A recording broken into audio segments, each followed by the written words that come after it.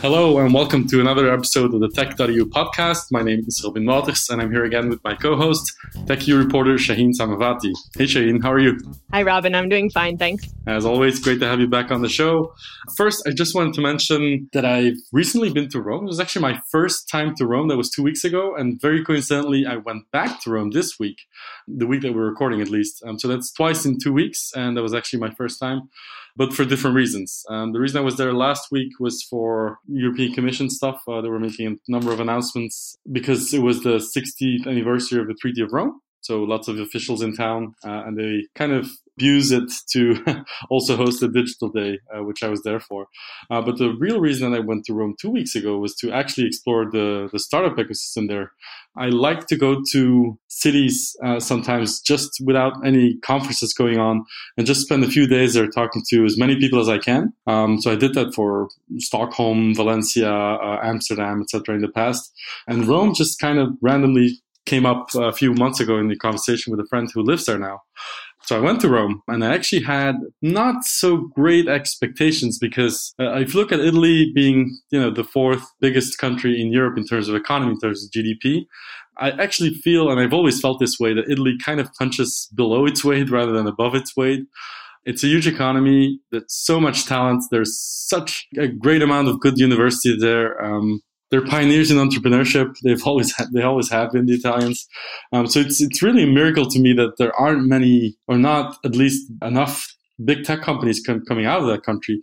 And even the venture capital scene, if you look at all of Italy, I think last year they raised about 100 to 120 million euros in total, which is just about the amount that a Belgium or Poland even, raised in terms of startup funding. So that's all very low. But I did go to Rome with few expectations, and I do have to say that there were a number of startups and a number of initiatives and a number of people that I met that kind of make me more hopeful for Rome and Italy as a whole.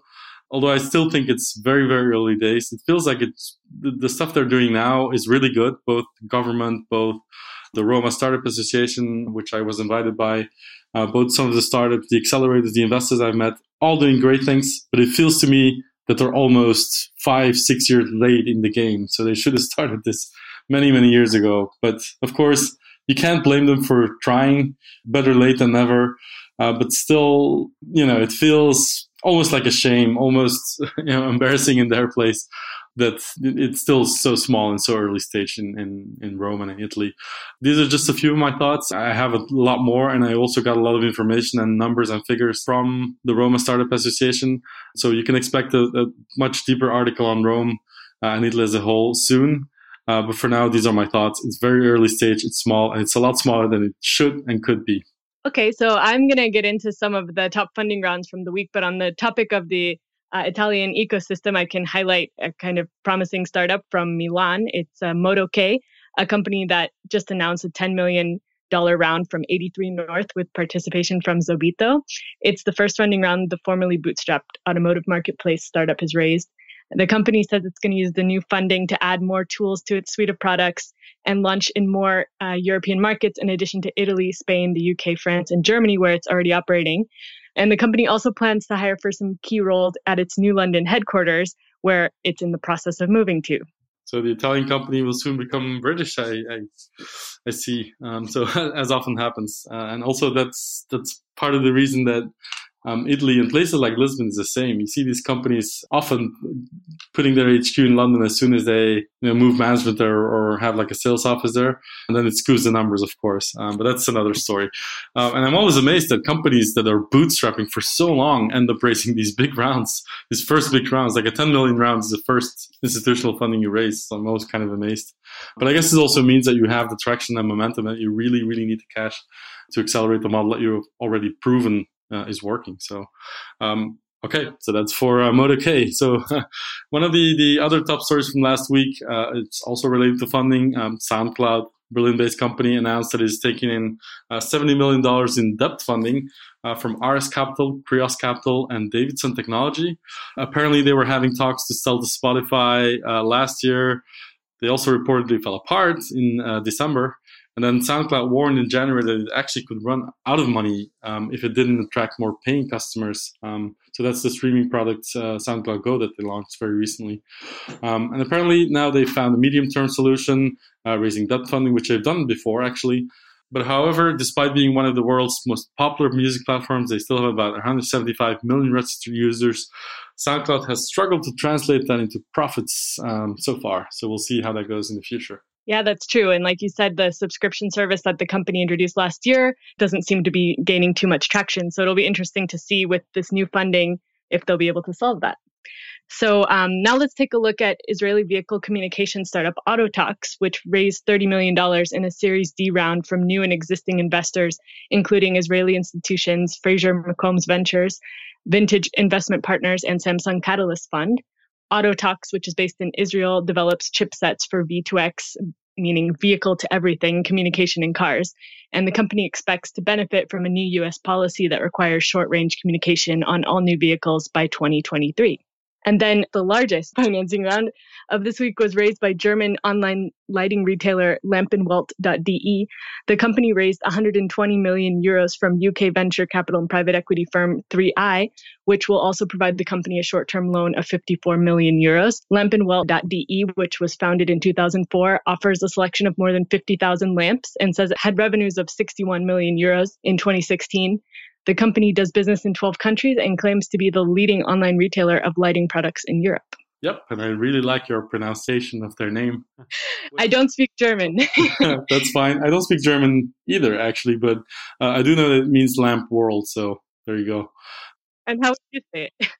Meanwhile, the Russian company Kiwi, which is an electronic payments operator, they announced that they're buying also a Russian startup called Flocktory, and they produce SaaS software for customer management. Kiwi has agreed to pay about $14 million in exchange for an 80% stake in the startup.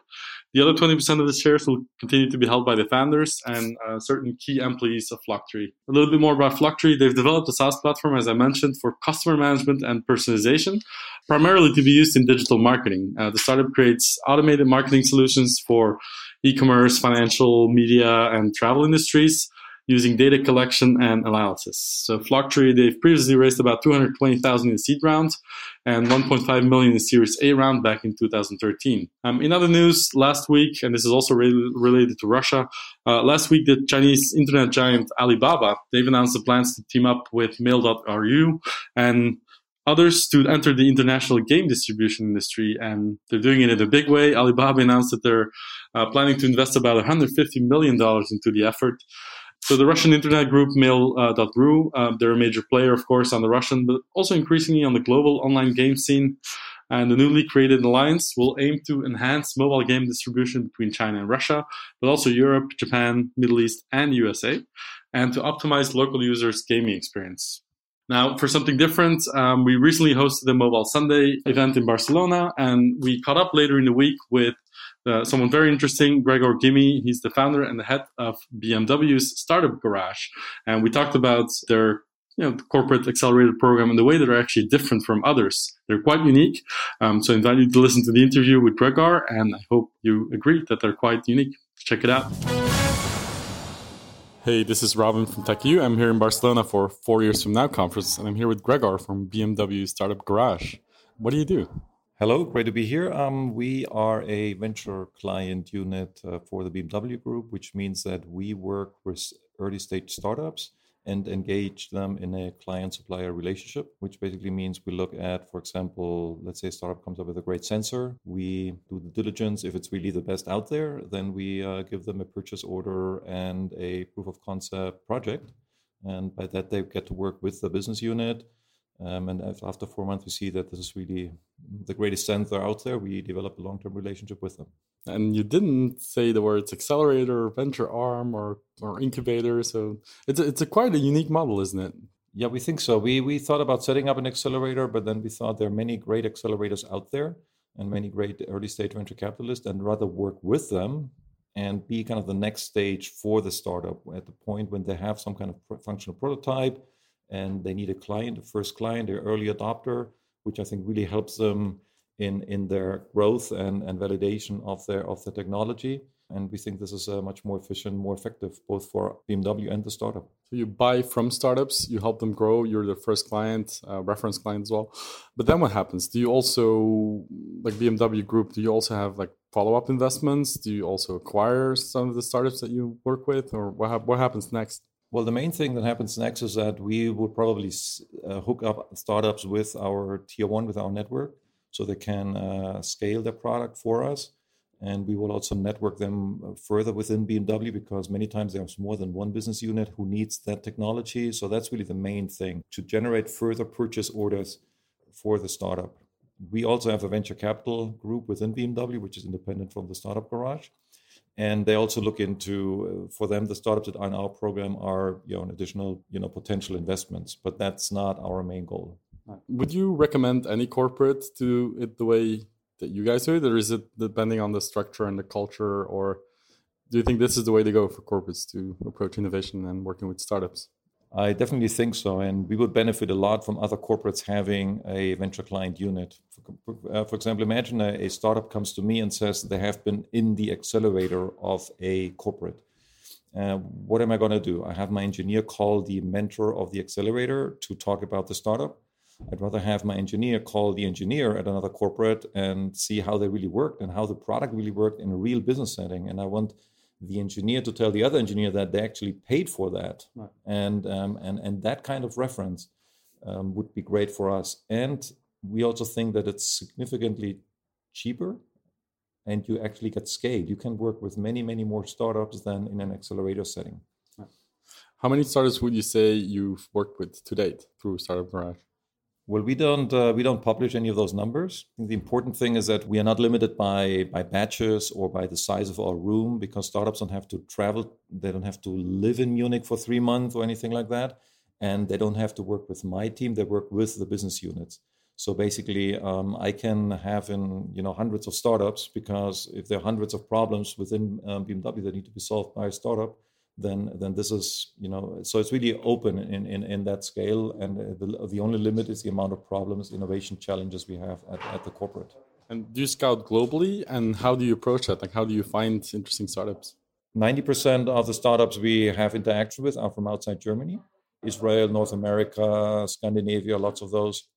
And first thing, a very strong interaction with accelerators, independent accelerators and venture capital. And make ourselves known through, conferences, through our own social media, like our own website, and really have a strong value proposition and communicate that as strongly as possible. And that's really how we get a lot of interactions. Great. What kind of startups do you look for? Is it automotive tech, or is it really across the board, hardware, software, sensor technology, all that? It's really across the board. Most of the startups that work with us are not originally automotive, because we look for startups that help us with the vehicle, our core business, but we also look for startups that help us with our manufacturing, with our factories, which are very important, for our IT, software, that internal software, even for like after sales and services. So there's a lot of technologies within BMW that are applied in many other verticals, and we're just one of them. So we're really open for any kind. Gur, you have a pretty strong opinion on this corporate accelerators. You work with some of them. You also have a very strong sense of what you're doing is the right way to go. But how do you see this evolving? Like, how do you see, because I see accelerators becoming more vertical. I see them becoming more international. At the same time, corporate accelerators are kind of, I don't know if that's the right way to say it, but it seems to be a little bit, the hype is over. And now let's get to the real thing. How do you see this evolving? I think that corporate accelerators will end up closing. I mean, Coca-Cola just closed one in December. I just heard from another one from the Scout Group that's closing. But they still will want to continue to work with startups. And I think this kind of venture client unit approach, that'll be the future. And I think money will go from corporates in independent accelerators, or either through universities or directly through them, but without engaging them for a deal flow, correct? It's not like I pay you to bring me startups. It's more like we support accelerators worldwide because we think this is a great first step to prepare startups to work with a corporate. Yeah, I think that's really interesting and unique. So thank you so much for explaining it a little more in detail, and have a good conference. Thank you, and thanks for the opportunity to share. So that's it for this week. Thank you for tuning into our podcast. We hope you're a regular listener. If you're not, you can fix that by subscribing on iTunes or SoundCloud. You can also follow tech.eu on Twitter at tech_EU. And we're also on Facebook, LinkedIn, and Google+.